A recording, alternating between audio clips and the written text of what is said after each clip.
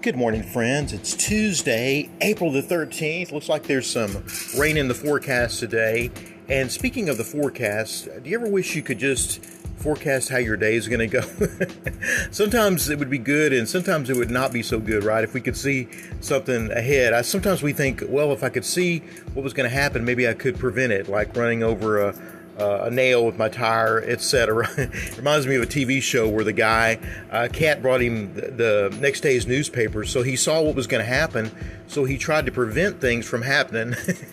Of course, the people didn't know what was going to happen, so it was a really funny show, but it made a good point that sometimes we'd go through life, we would try to live too carefully, and that's not the way God wants us to live. He wants us to live one day at a time, and we're going to face problems and circumstances.